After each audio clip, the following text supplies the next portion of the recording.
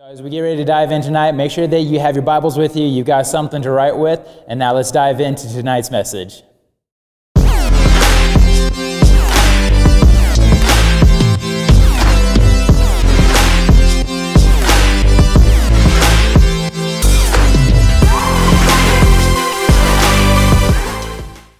What's going on, friends? Welcome back to week 2 of our new series that we have called New Norm. Now, typically when we enter into the summer season, this is the time that we all like to take vacations, right? We plan out our vacations and we look forward to just getting away and relaxing and getting that time to refresh. And right now, that all looks a little bit different just because a lot of places are either still shut down or they're slowly starting to open back up because of the pandemic that we've been in. So our vacations for this summer probably will look a little bit different. But like any other person, I love taking vacations and getting away for a bit. But one thing on the other hand that I don't like about vacations, and some of you will probably be able to relate with me on this, man, I hate packing for vacations, right? I hate having to lug around suitcases. I hate having to play Tetris with the back of the car, trying to make those suitcases fit into the trunk space and everything. I hate trying to figure out all the different things that I'm going to have to bring with me. Like, what are going to be those essential items for the trip, right? Trying to figure out what are going to be the things that you're going to actually need and not overpack. And that's usually a struggle that I face every single time that I'm taking a vacation is I ask so many questions that I have no idea what are going to be those essential items, so I just always take way too much stuff with me that I'll never end up using on vacation. However, there are tons of questions that you have to ask when it comes to packing for your trip, right? Like, what's the weather going to be like? And will the weather change while you're out there? Will you need nice clothes if you decide to go out to dinner for a fancy dinner someplace? And how many times will you go out to a fancy dinner? So how many of those fancy clothes are you going to need? What kind of shoes do you need to bring? Are you planning on going for a hike? Will flip-flops do just fine? Will you need any kind of dress shoes, or do you need running shoes? Will you need to take workout clothes with you? And are you planning on going swimming or laying next to the beach at all during this entire vacation? So many questions, and trying to answer those questions can really leave you feeling like you need a vacation from preparing for your vacation. And something else that I hate about packing is the constant unsure that I feel when it comes to, did I pack all the right things? Or did I pack everything that I need, right? If you're anything like me, not only do you double check that you packed everything that you needed, but you triple check or you quadruple check all those things that you packed, right? And even though I check and double check all the stuff that I've packed, I still always feel unsure that I grabbed everything that I needed for a trip. Like, did I pack my toothbrush? And did I pack toothpaste for that toothbrush? Did I remember to throw my deodorant into my baggage? Did I remember to pack enough socks? And did I even pack underwear? Even when I'm positive I packed those things, I still, every single time, feel like, man, I can't remember, and I'm totally unsure whether or not I packed all that stuff. And here's the irony of all this. As I was writing this message and preparing for this message, last night, literally, Melissa and I started packing for a vacation that by the time that you guys are watching this, that we are on. So I just lived this nightmare. I lived this struggle. I wish I could just go on vacation without any baggage. That would be the dream vacation right there. All that being said, there is another type of baggage that I hate, and I'm sure, once again, that you all could relate with me when I say this, but I hate the baggage of life. And you all know what I'm talking about, right? It's the stuff that happens to us in this life that we just carry around with us every single day. It's embarrassing moments that we just can't seem to escape from. Whether it's something that we did or something that happened to us that, man, if we had the opportunity, we would erase that moment from our memory altogether. But yet people, be it family or friends, they just won't let those moments die. And you have to keep reliving those embarrassing moments. Sometimes the baggage that we carry around are painful moments. Maybe it was the loss of a family member. Maybe it's the loss of a dream or a job. And the reality is that there's a lot of people during this COVID pandemic that are facing tons of painful losses in their life. A lot of us can remember our high school experience, right? We can remember senior proms. We can remember if you were on the football team, baseball team, band, choir, anything like that. You remember playing those last concerts or playing those last games as a senior. You can remember still all the emotions of waking up on graduation day and celebrating being done with your high school years. And you guys, I remember that when it came to high school graduation, man, I could care less whether or not I walked. At the time, I could have cared less if I even went to the celebration. It's just the type of person that I am. But I did it. I went through the graduation ceremony, a lot of it because my parents wanted to celebrate, and it was a good time. It was a great experience. But you might be like that type of person that in those moments, you just kind of said, like, I could really care less whether or not I went through this. And you don't think that those moments, those high school experiences and graduation day and last games and last concerts really mattered very much in your overall life. But imagine right now that we have a whole bunch of high school seniors that just graduated, that they didn't get to experience a lot of those lasts. They didn't get to do that last band concert. They didn't get the opportunity to graduate with their friends that they went to school with since elementary school. They didn't get the chance to do their senior prom, right? These are moments that in hindsight were just completely stolen and ripped away from them without them having a say.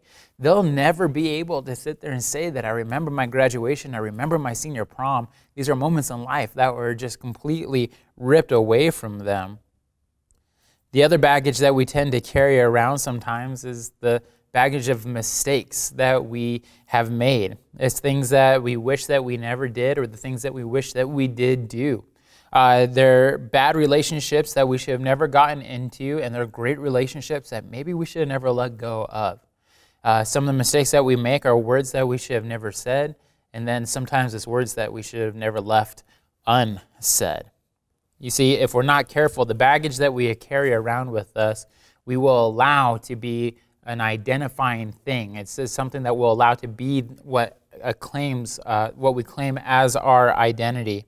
You take the things that have happened to you and the things that you've done or that you didn't do, and you allow those things to become who you are.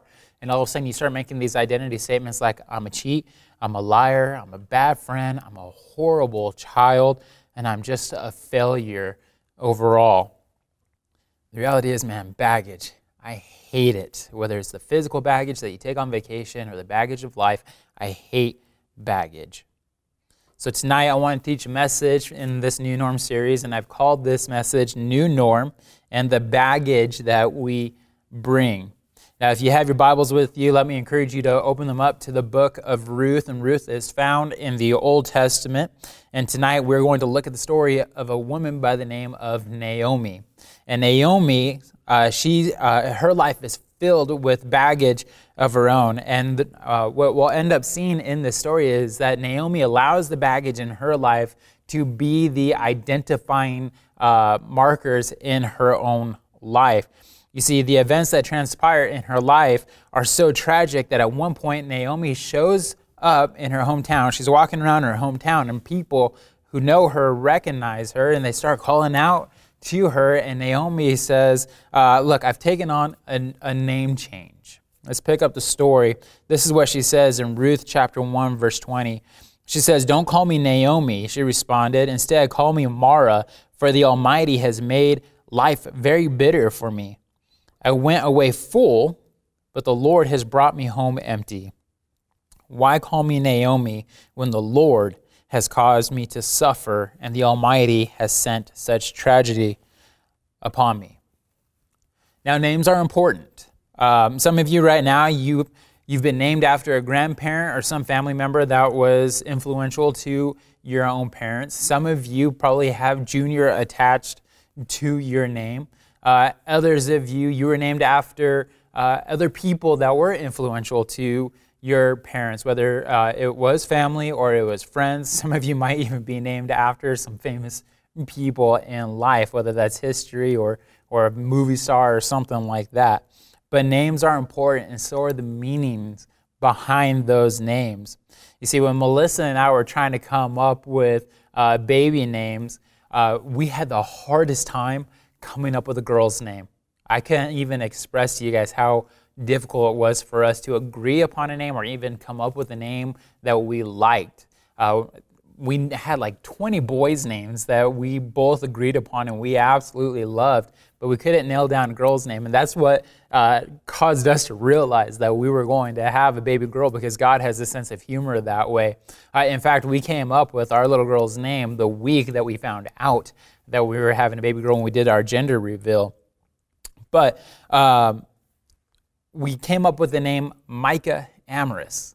And I love that name. I love that name for our daughter.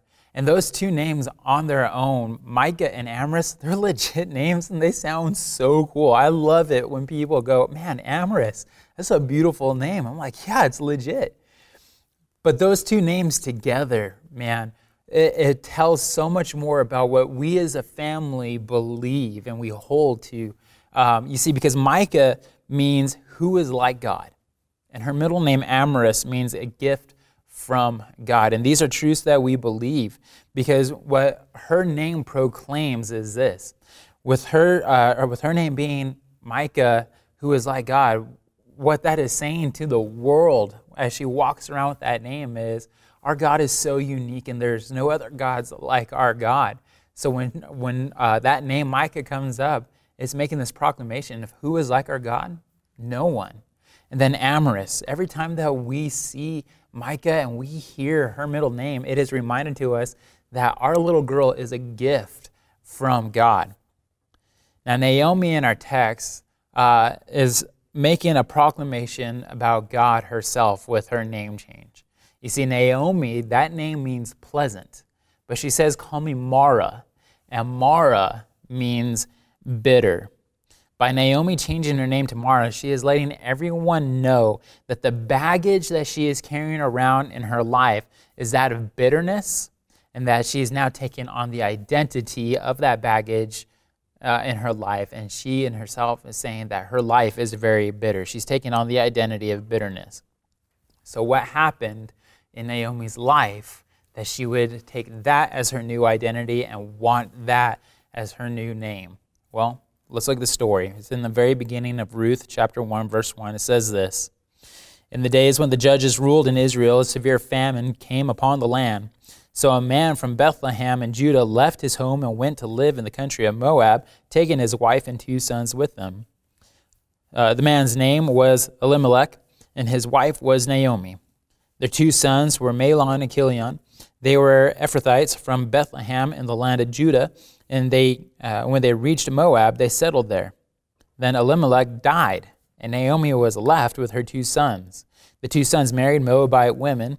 One married a woman named Orpah, and the other a woman named Ruth. But about 10 years later, both Mahlon and Chilion died. They left Naomi alone without her 2 sons or her husband. So as this book of Ruth opens up, we are introduced to a very important major fact to this story. You see, the time period takes place in the time of Judges. And the reason why that's important is because there's one main theme that runs throughout the entire book of Judges. And it's almost in every single chapter of that book. And it says this, that in the time of Judges, everyone did what was right in their own eyes. It sounds a lot like the United States right now, right? The other important fact that we're told in the book of Judges is during that time, the Israelite people, they didn't have an earthly king. So that's that's the time period that's taking place here in the book of Ruth. Now, here's why all this is important. Because Naomi's hometown is Bethlehem. And it tells us that Bethlehem is going through this famine. And that in itself is very ironic, because Bethlehem, the meaning of that name is house of bread. You hear the irony in this, that there's a famine going on in the house of bread. And the reason why, it probably has to do a lot with the fact that there's this rebellious nature of the Israelite people, and they're not being obedient to God whatsoever. it's because of the famine that Naomi's husband decides we're going to pick up and we're going to move out of this country and we're going to settle in the pagan land of Moab. Now, here's the crazy part. Again, names are important. Naomi's husband, Elimelech, his name means God is king.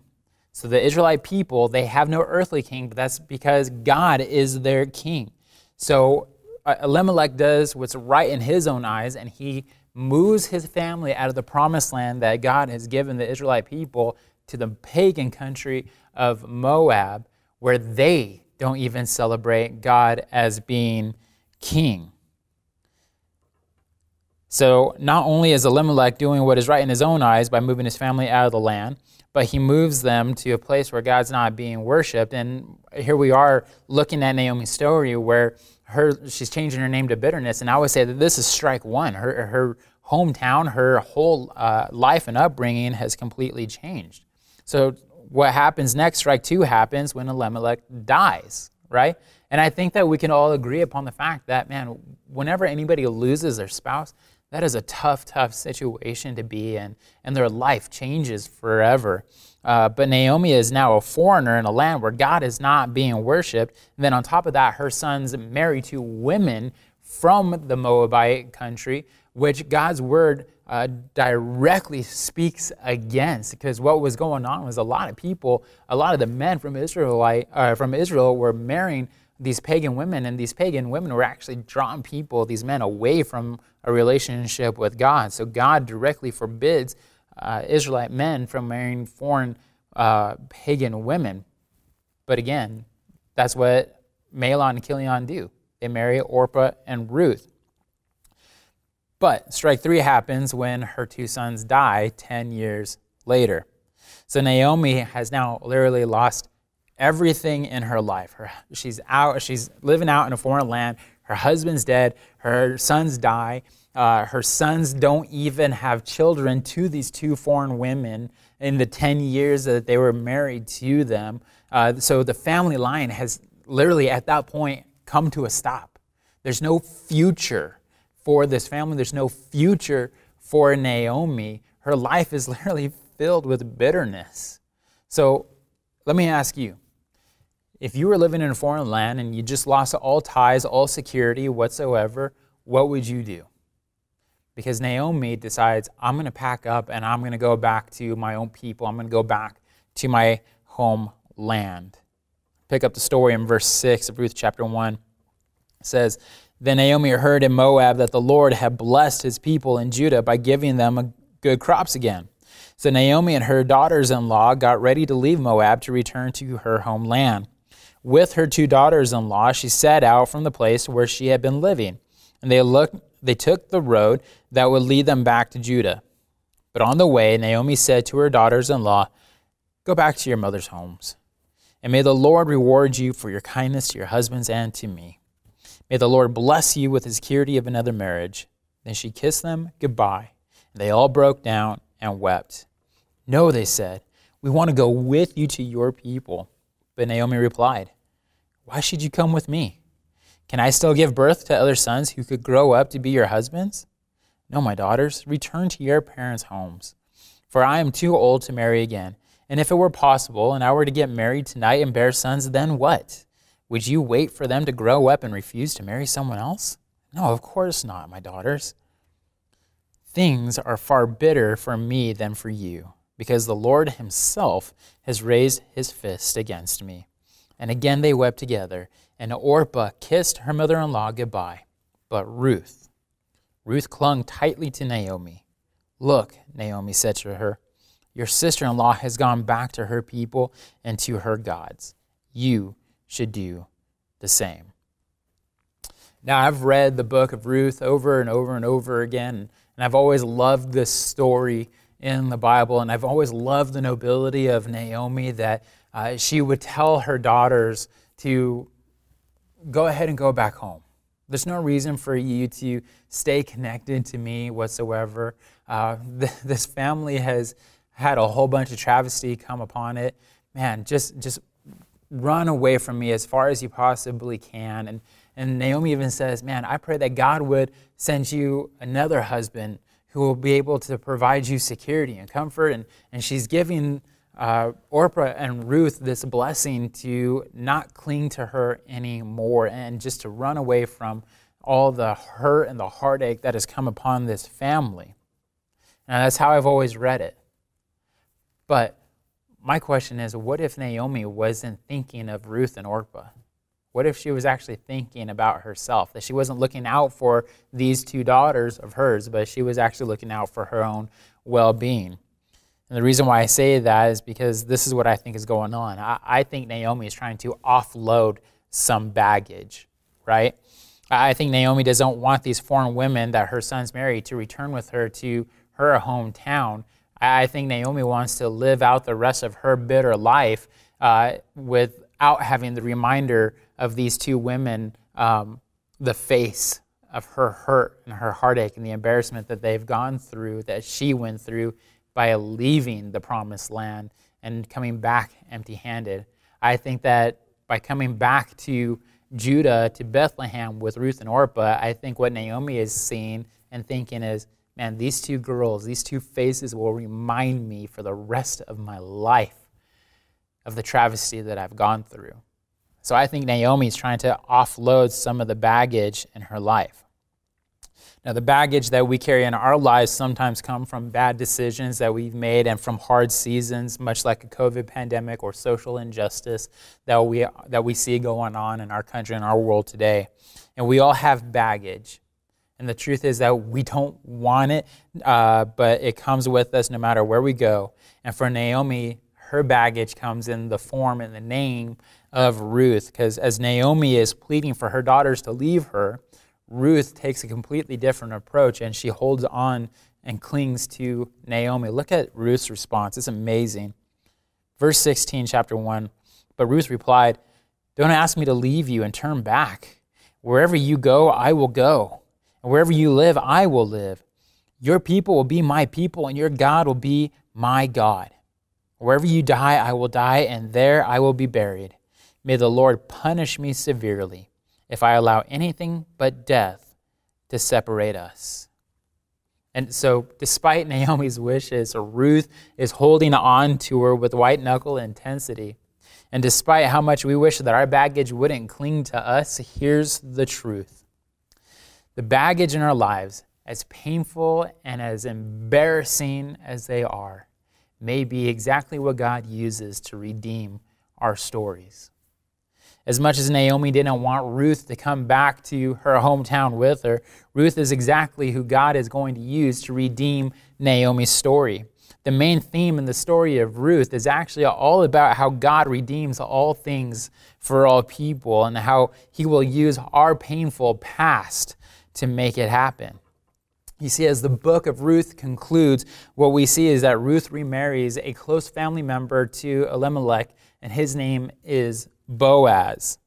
And it's through this new marriage that God redeems Naomi's story. Read along with me, Ruth chapter 4, verse 13. It says this: "So Boaz took Ruth into his home, and she became his wife. When he slept with her, the Lord enabled her to become pregnant, and she gave birth to a son. Then the women of the town said to Naomi, 'Praise the Lord who has now provided a redeemer for your family. May this child be famous in Israel. May he restore your youth and care for you in your old age. For he is the son of your daughter-in-law who loves you and has been better to you than 7 sons.' Naomi took the baby and cuddled him to her breast, and she cared for him as if he were her own. The neighbor women said, 'Now at last Naomi has a son again.' And they named him Obed. He became the father of Jesse and the grandfather of David."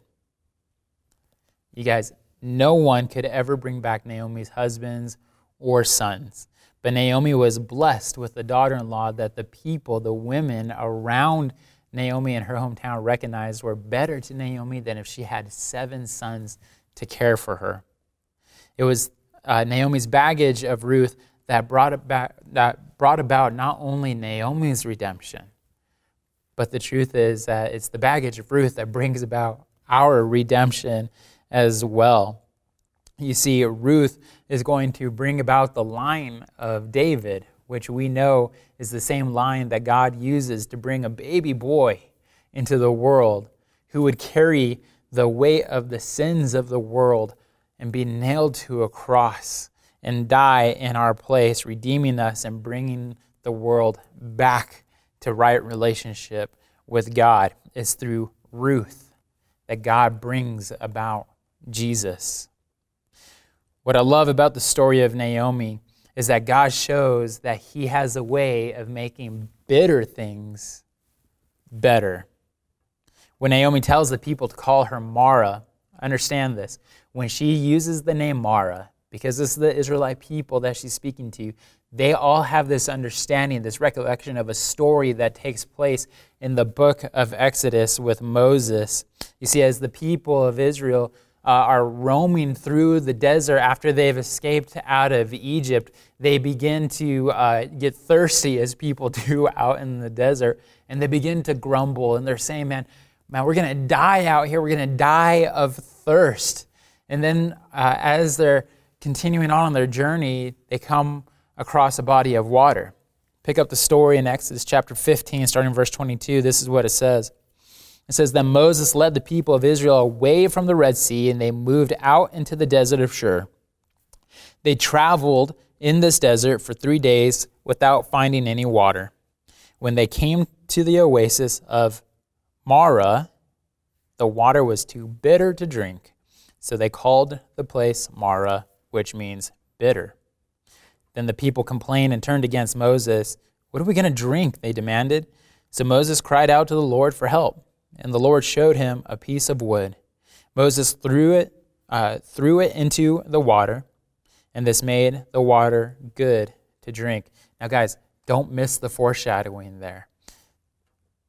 This is foreshadowing what Jesus was going to do for us on the cross, using a piece of wood to make our bitter situation in this world living in sin better by redeeming us. Continuing on in Exodus, it says, "It was there at Marah that the Lord set before them the following decree as a standard to test their faithfulness to him. He said, 'If you will listen carefully to the voice of the Lord your God and do what is right in whose sight? Our own sight? In other people's sights? In the country's sights? No.